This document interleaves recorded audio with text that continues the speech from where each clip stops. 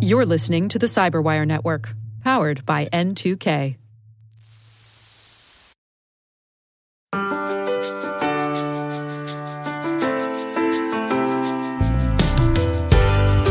Welcome to Afternoon Cyber Tea, where we connect with some of the biggest security influencers in the industry about what is shaping the cyber landscape and what is top of mind for executives and other key security stakeholders.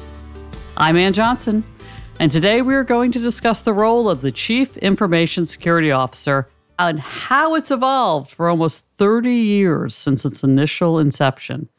And I'm joined by my longtime friend and colleague, Charles Blauner, who is currently an operating partner and CISO in residence at company building venture group Team8.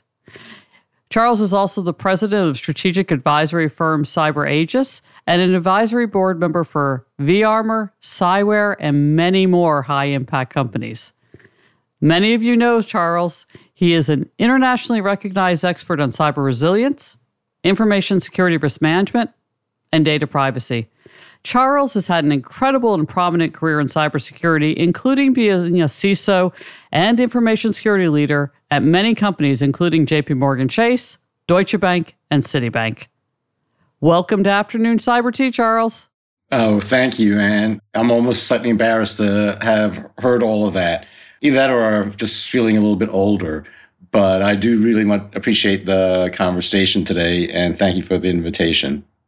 Yeah, Charles, when I hear my bio these days, I actually have the latter thought. I'm like, oh, wow, I must be old if I've done all that. So it's just the reality of our stage of career, shall we say. Yes, no, and I'm quite appreciative of the journey, so I should just accept it and be happy with it. And I think you're a bit like me. I always try to pride myself on being a lifelong learner, and it feels like you are the same based on the conversations that we've had over the years. One of the things I always told my team when I used to work was to think about every day as sort of a new challenge and get up every day thinking about what you can do better today than yesterday. And the reality is that our adversaries are constantly learning, constantly getting better.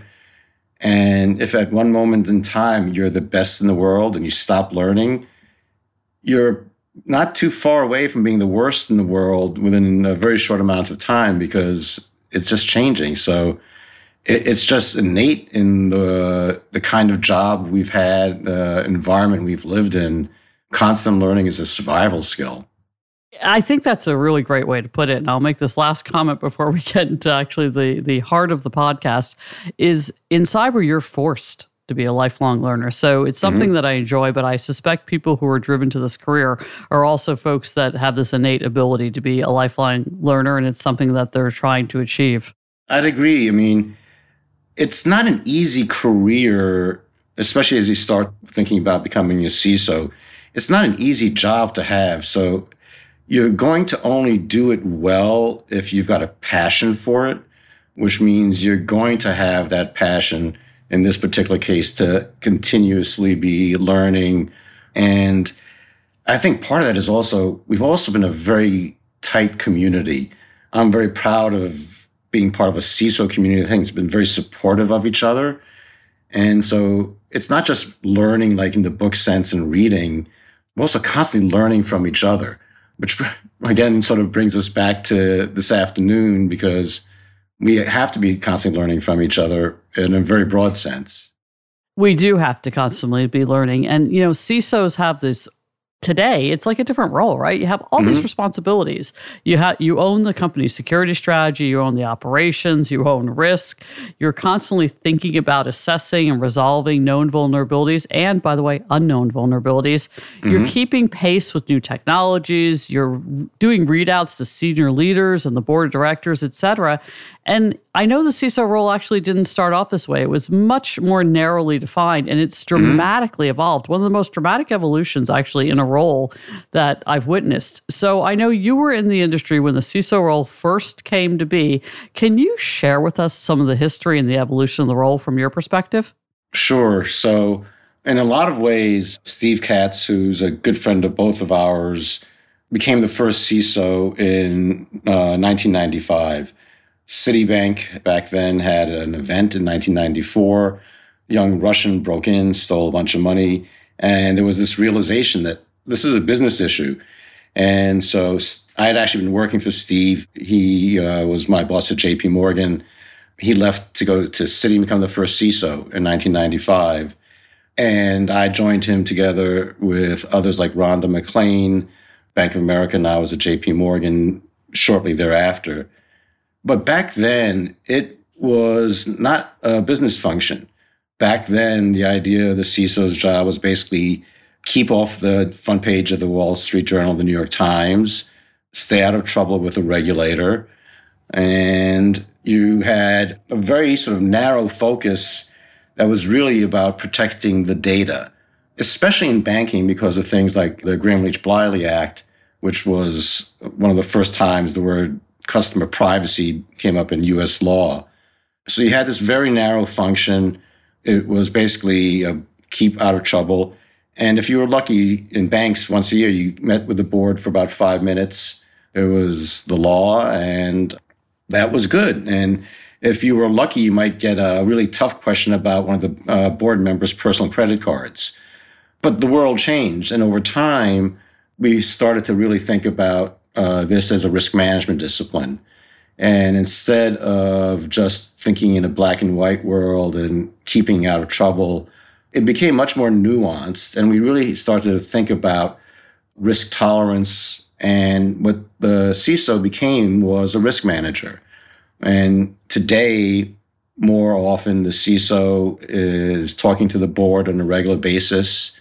In many industries, you will have had a board-approved risk tolerance statement or two that is built on cybersecurity, information security. And it's become a regular conversation.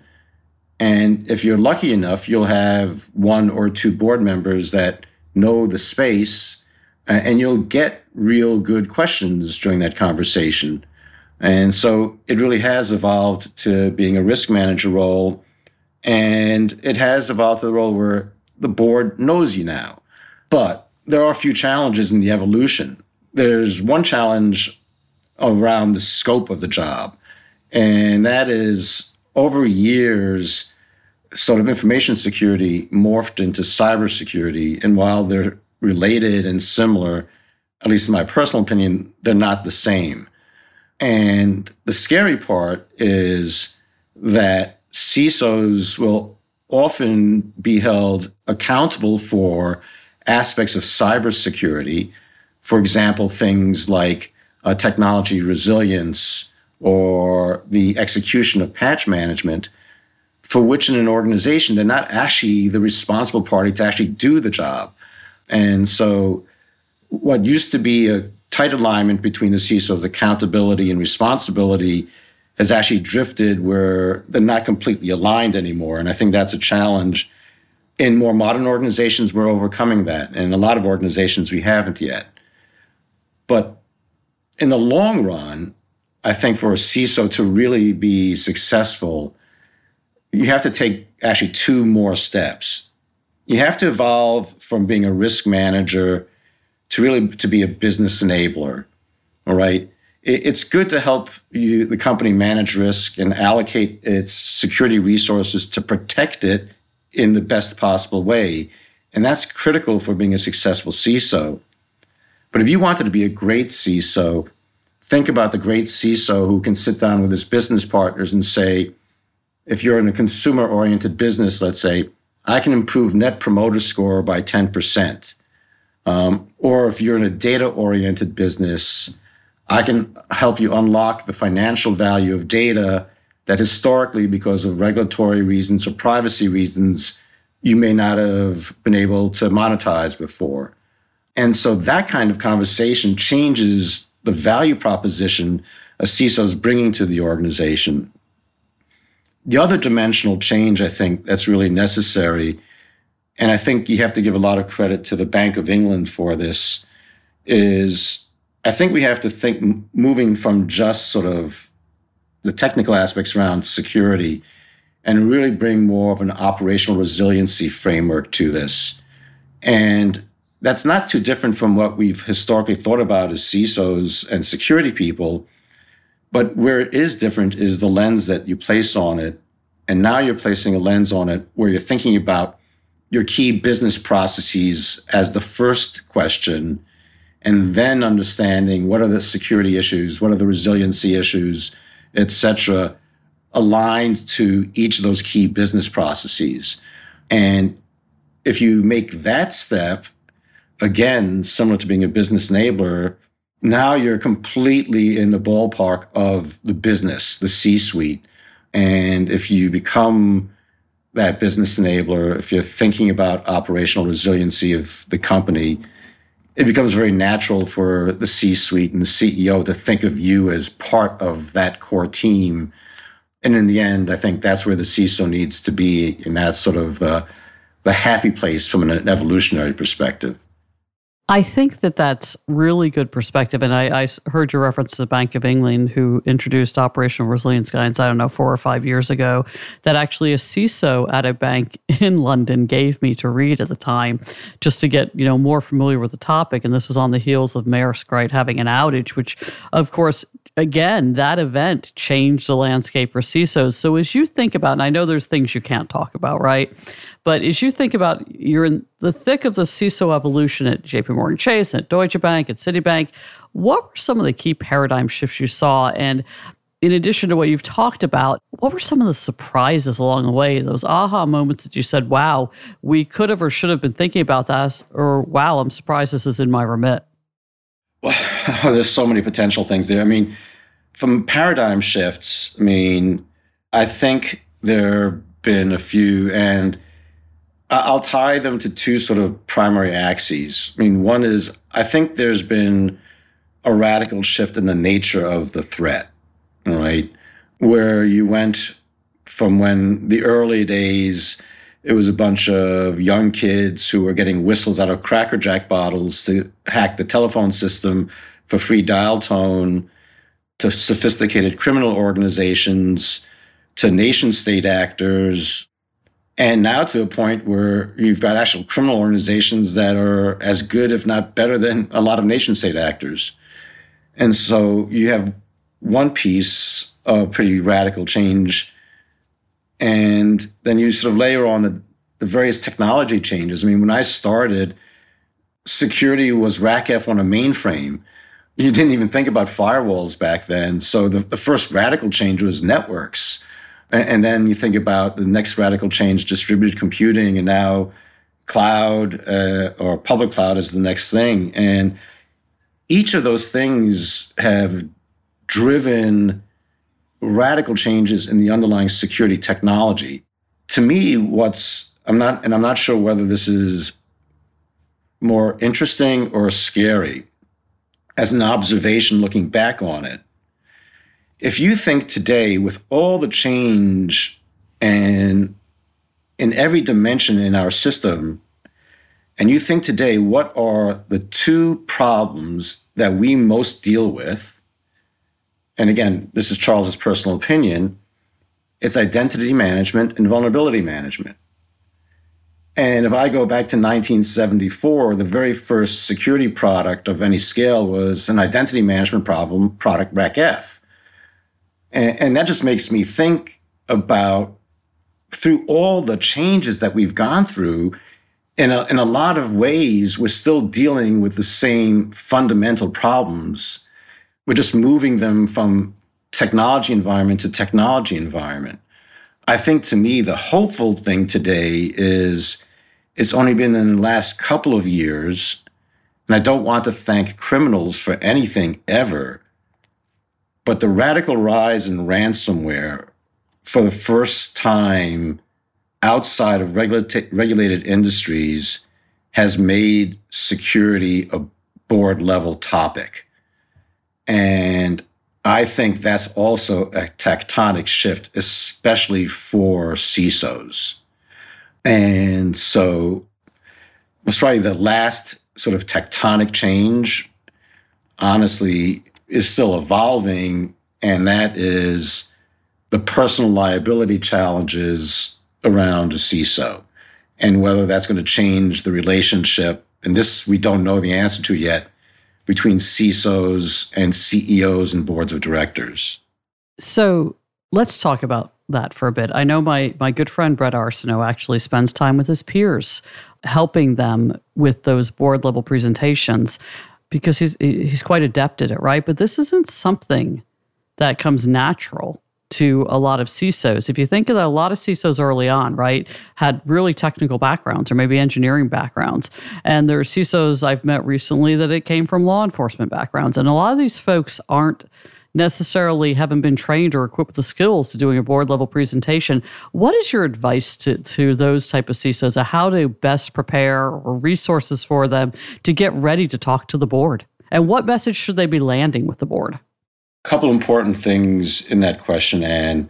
So the most important thing, the biggest challenge the typical CISO has when they go to the board is they talk to the board as if they're talking to a bunch of CISOs. It's often hard for a person to change the sort of framework that they're operating in. And one of the challenges today for CISOs is to be successful, you've actually got to be able to operate in a lot of different personas. And when you're talking to the board, you have to understand the persona and the language that they use. If you, as a CISO, go talk to the board about encryption or key management or authentication, you may get one board member, if you're lucky, excited, but most of the boards will either take their phones out or their heads will tilt backwards as they take a nap. They don't get that. It's not their framework. So you have to understand the framework of how your board speaks. If you're talking to a public board, they have a risk management oversight accountability for that company. And so the framework you should be talking to them about is risk management and risk tolerance. So, for example, if you are custodial of data, you should be talking to them about, are you in or out of the company's risk tolerance around protecting customer data? And if you're not, you can talk to them about why and what you're going to do to fix it. But you shouldn't start with a technical conversation. And that's true for any audience that you're talking to. And that's the challenge for a lot of folks. If you've come from, I grew up really technical, and the first couple of times I talked to a board, I learned really hard that the words I was using, they didn't understand. And so very quickly I sat down with my CEO and said, help me understand how they think about things. And it changed the way I spoke to them. So one good thing for CISOs to really think about as a survival tactic is find a friendly board member, right? There's someone on your board that has either got an interest in your space more or less. Seek that person out and use it as an opportunity, A, to educate that board person and get an advocate on the board, but also to learn, if you aren't there already, how does the board think? What do they really want from you? They don't want detailed metrics. They want to understand risk. They want to understand that you understand the risk and that you've got it covered. And that's towards the last part of your question, Anne, which is what do they really want to hear in the end? This is Charles's personal view. Boards really want to hear sort of three things.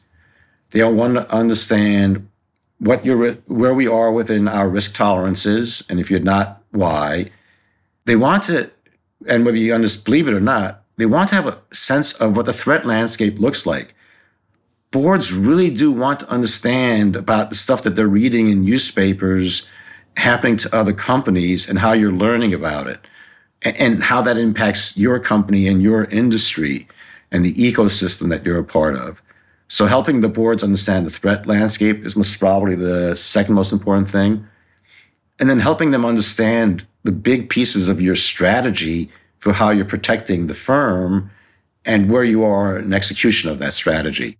You can't get into that at a detail level with a board. You would never have that much time, but you want to give them the key snippets and help them understand. Like for today, as an example, you just probably want to take some time out of a board meeting and talk about how you're thinking about supply chain risk and how you're going to manage the security aspects of supply chain risk. Which I think is incredibly important. And, we it's not a joke, but we use it as a meme in the industry that your board wants to keep you off the front page of the Wall Street Journal, right? That's the most important thing to them. And you just validated that things that are in the news, they want to make sure that it may not be just about keeping you off the front page of the paper, but make sure your organization is protected by it because that's their only basis. They're not security folks, right? They just read the paper. They see an event and they're like, hey, are we protected for this? It's a very reasonable question. Yeah, no, I mean, being close to the board is just like everything in life. There are good things and bad things, right? The good things is being close to your board is really important because culture often starts top down in an organization, and you want the board on your side with respect to a risk management culture, right? But being close to the board also has its bad sides because every time something shows up in the Wall Street Journal, most CISOs are getting emails from a whole bunch of their different board members saying, what is this? Does this matter? Or does it impact us? And so every time something shows up in the press, it takes time out of a CISO's day responding to just random emails and calls from board members. And so that's always been the thing. And to the point about sort of keep me out of the press, it's less about the press directly, but it's more that when you're in the press, something bad has happened. Your customer's data has been disclosed, and that's never good. Or critical business operations didn't get delivered, or services didn't get delivered, and that's never good. And that's really what they want to avoid. The press is the secondary outcome of it. It's sort of the external sort of flashing red light, but it's the data, it's the services that in the end they want to make sure have the right protections. Yeah, I think that's what's important. It's not that your board is hyper-focused on, hey, this is in the press. That they're hyper-focused on, do we have the right controls to make sure that our customer data or our business operations aren't impacted? And I think that's the positive way to look at that. And I do think that building a relationship with your board and having a regular cadence with them and giving them regular updates will make those conversations give you an opportunity to educate the board, right? And to give them the information they need so they have a level of comfort in your security program all up. Yeah, no, and I think that's exactly right because it is incredibly valuable. And in the end, the point of every conversation between the CISO and the board members, whether it's one-on-one or in a full committee or a full board, is to give them comfort that you know what the risks are and that you're managing them, all right? What boards hate, what management teams hate are surprises, unexpected outcomes. And so you want to give them that calm sense that you understand the risks. I think it's very important, though, for a CISO to balance that message because there's a big difference between a CISO going into the board and saying, listen, I've got it under control. I understand what the risks are, and we're managing the risks appropriate to the business's risk tolerances. That's a good statement to make.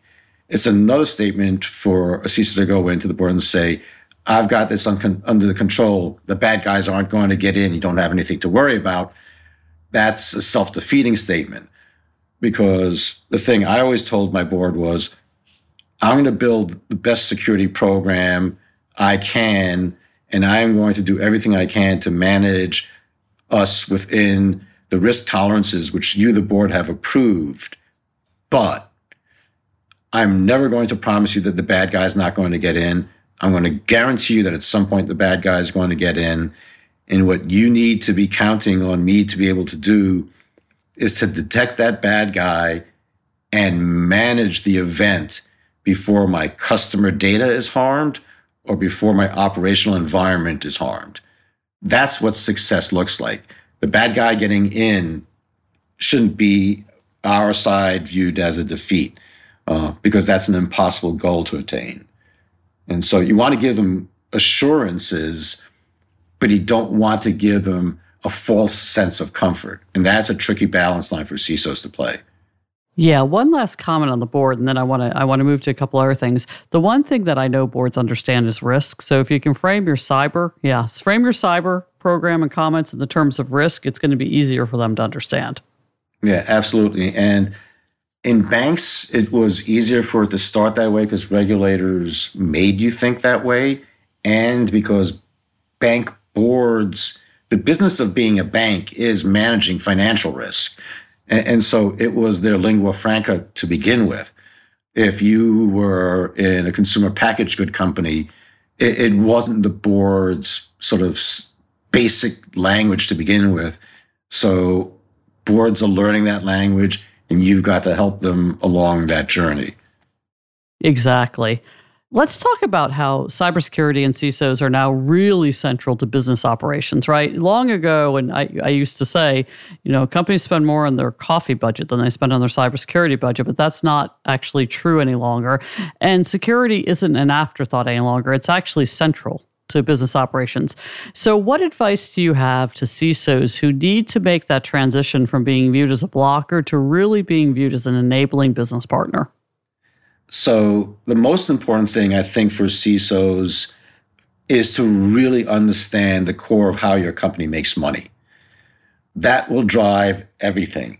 How a bank makes money. One thing, actually, how a bank makes money is lots of different things. How a pharmaceutical company makes money, how a consumer packaged good company makes money.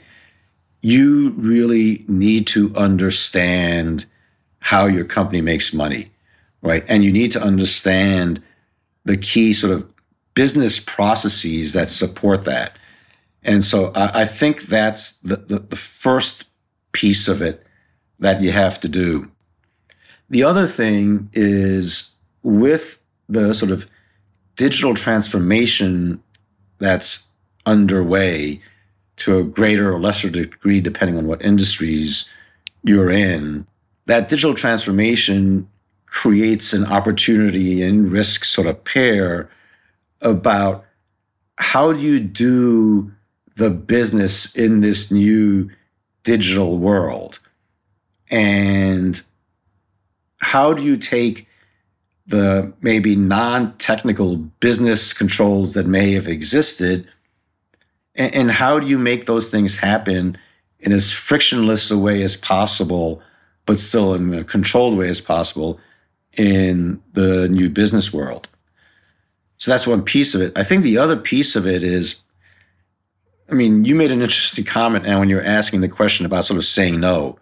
For years, I always told my BISOs, these were my business information security officers, that you never start out answering a question from a business with no.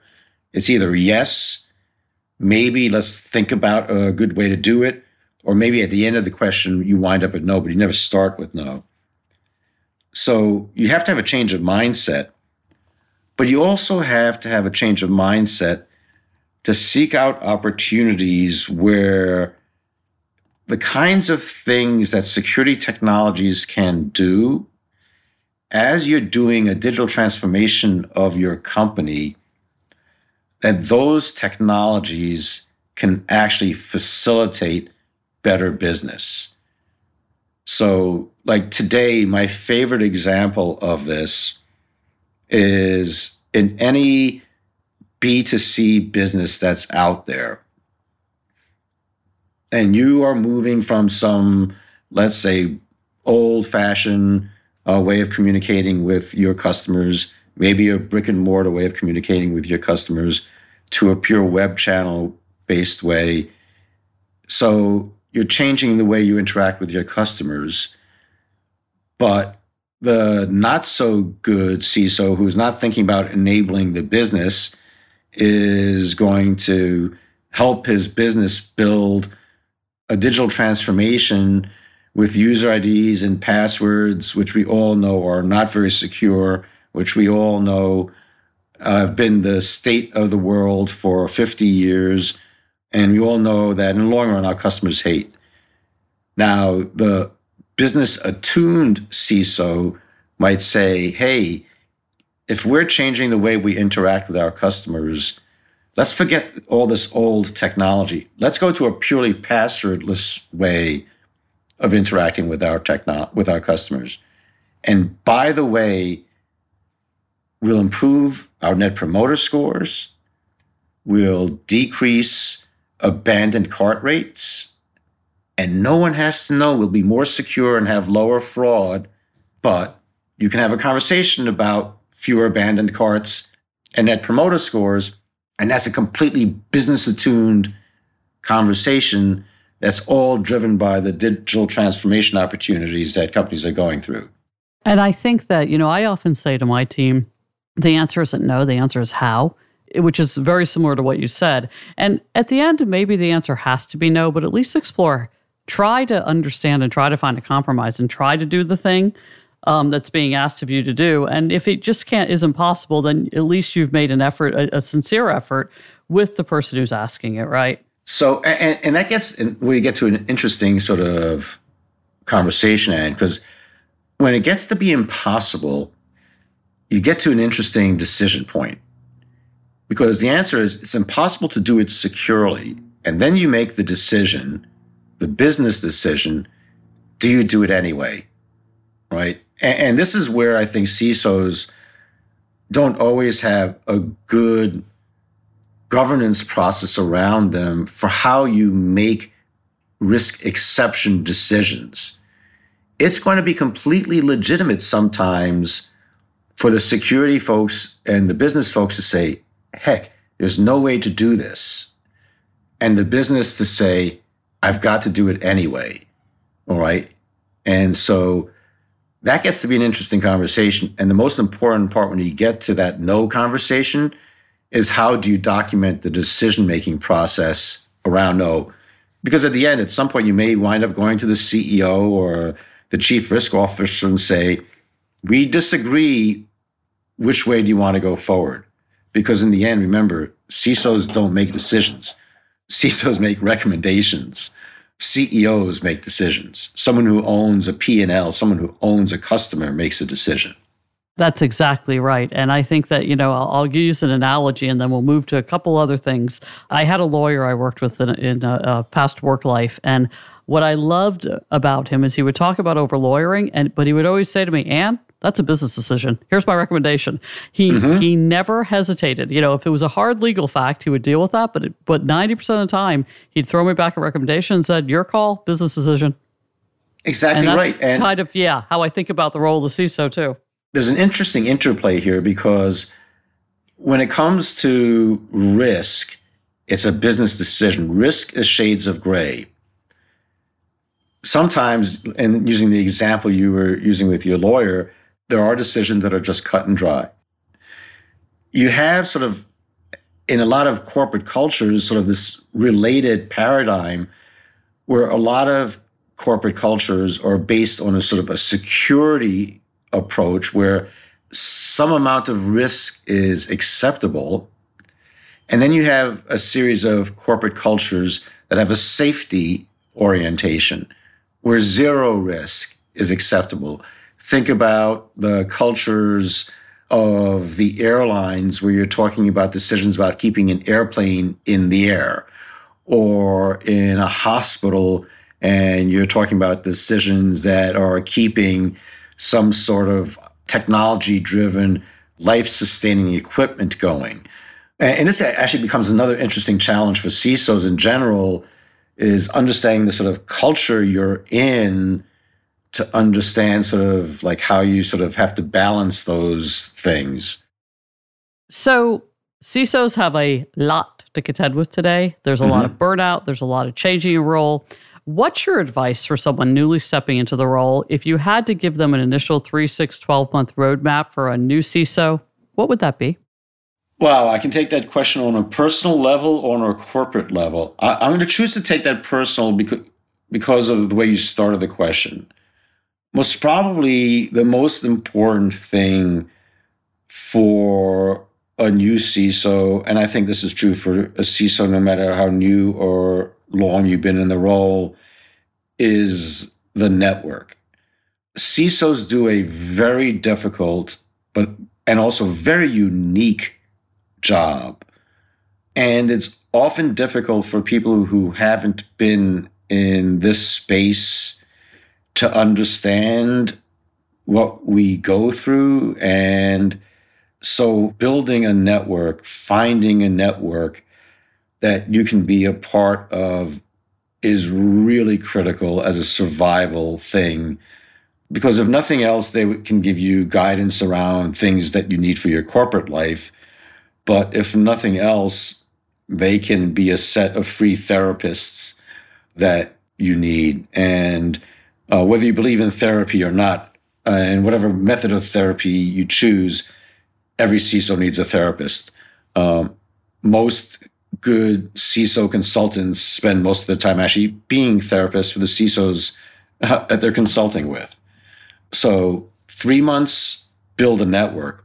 6 months, understand how your business makes money, right? If you're new in a company, if you were a senior person in industry X and you are getting your first CISO job in industry Y, part of your 6-month goal, understand how your business makes money.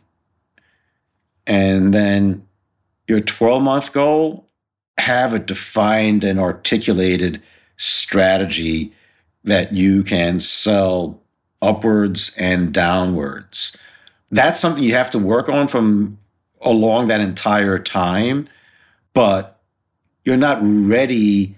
If you're publishing a strategy after you've been someplace for 3 months, your strategy is not grounded in anything other than maybe some outsider's perspective of what your strategy should be. So build a network, learn how you make money, define a strategy. How's that for 3, 6, 12 months? I think that's really good, solid advice, because it's something that's tangible, practical, but you didn't give them 50 steps. You told them a few things to do that are really important. Yeah, they'll have 1,000 tiny things to do just dealing with day-to-day work. The one thing about a CISO's job is if you think you can get through a week exactly the way you planned it on Monday morning, you're either insanely lucky or you're slightly delusional, or maybe a lot delusional. One of the things I loved about being a CISO, I was a CISO almost nonstop for 22 years when I retired. It's hard to do something that long, but one of the things about it being a CISO is every day is different. I mean, that's part of what's so exciting about it, but it's part of what's so incredible about it. It's part of what's so difficult about it. But one thing you better get used to if you are stepping into being a CISO for the first time, one thing I would say is get used to unpredictability. Get used to the fact that your life and your schedule is not in your control anymore. When I first became a CISO, we didn't have cell phones. But I joke today that when I retired as a CISO, it was the first time in 22 years I got to turn my cell phone off. It's a challenge. Build a network, get some therapists. I think that's really important. I think the network is important because burnout is high, and your friends, that network, whatever that forum takes, it's going to help you with that burnout. It's also going to help you understand you're not alone, right? The challenges you have are the challenges that your other CISO peers have, and talking to them is going to go a long way. Yeah, and there's so many opportunities. I mean, industries form networks, cities form networks. I was just in San Francisco this week. FBI's Secret Service run a network of like hundreds of folks out in the Bay Area. Different private equity companies run networks for the CISOs of the companies that they have. Venture capitalists run networks. I mean, there's so many opportunities for CISOs to jump into a network that if you're not part of a network, that's honestly your own fault today. There is nothing that prevents you from getting connected to networks because there's so many opportunities for them. I agree, Ann. It is so critical for people. Thank you, Charles. Thanks for your thoughtfulness. And I know you're busy, you have a lot going on, so thanks for joining. But can you share a bit with our listeners on what you're working on right now? What projects are top of mind? Most of what I do right now is spending time with so many different startups. I get to work, I think, today with 14 different early stage startups and helping them sort of come to market. I think that thing that comes top of mind for CISOs to sort of think about is we always talk about ourselves as sort of being risk managers, but a lot of CISOs have traditionally sort of been very conservative. I think if there's one lesson the last couple of years has taught us, is we don't need to be as conservative as we think we need it to be and still survive. I think I would tell all of us to be a little bit open to taking risk in a managed way. And then the last thing I would say for CISOs, it's good to take risks, just protect yourselves from a personal liability perspective. The world has gotten very strange in the last year. There's absolutely no doubt about that. And I want to thank you for sharing your incredible insights. We also like to send our listeners off with one or two key takeaways about how you think we can overcome the challenges the industry is facing right now and why you're hopeful about the future of cybersecurity. So I'm hopeful about the future of cybersecurity because one of the great things about doing what I do with early stage companies is there are so many smart people thinking about these problems in so many innovative ways. And the energy that community brings, I think, is a source for me of huge optimism. The other thing that I think I've seen, and I was involved in starting this with the FSISAC years ago, but I think there's more and more realization around the need for collective defense at every level, whether that's corporations being members of ISACs or CISOs being members of networks. I think that sort of push towards collective defense would be the other thing that would be the thing that leaves me with this sense of optimism looking forward.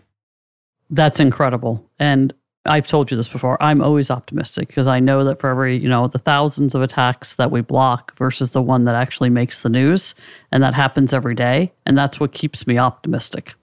Thank you again, Charles, for taking the time to join me today. I know you're busy. And thank you so much for inviting me to spend the time with you today. It was an absolute pleasure.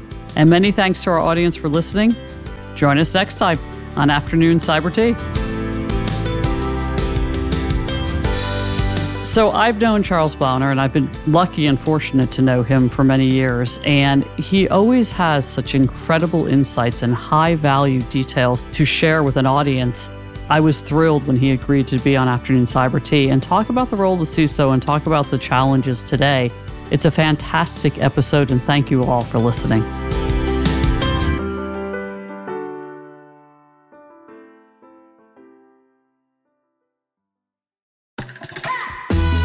This week on Uncovering Hidden Risks, we explore how you can use a cloud-native application protection platform to solve different challenges.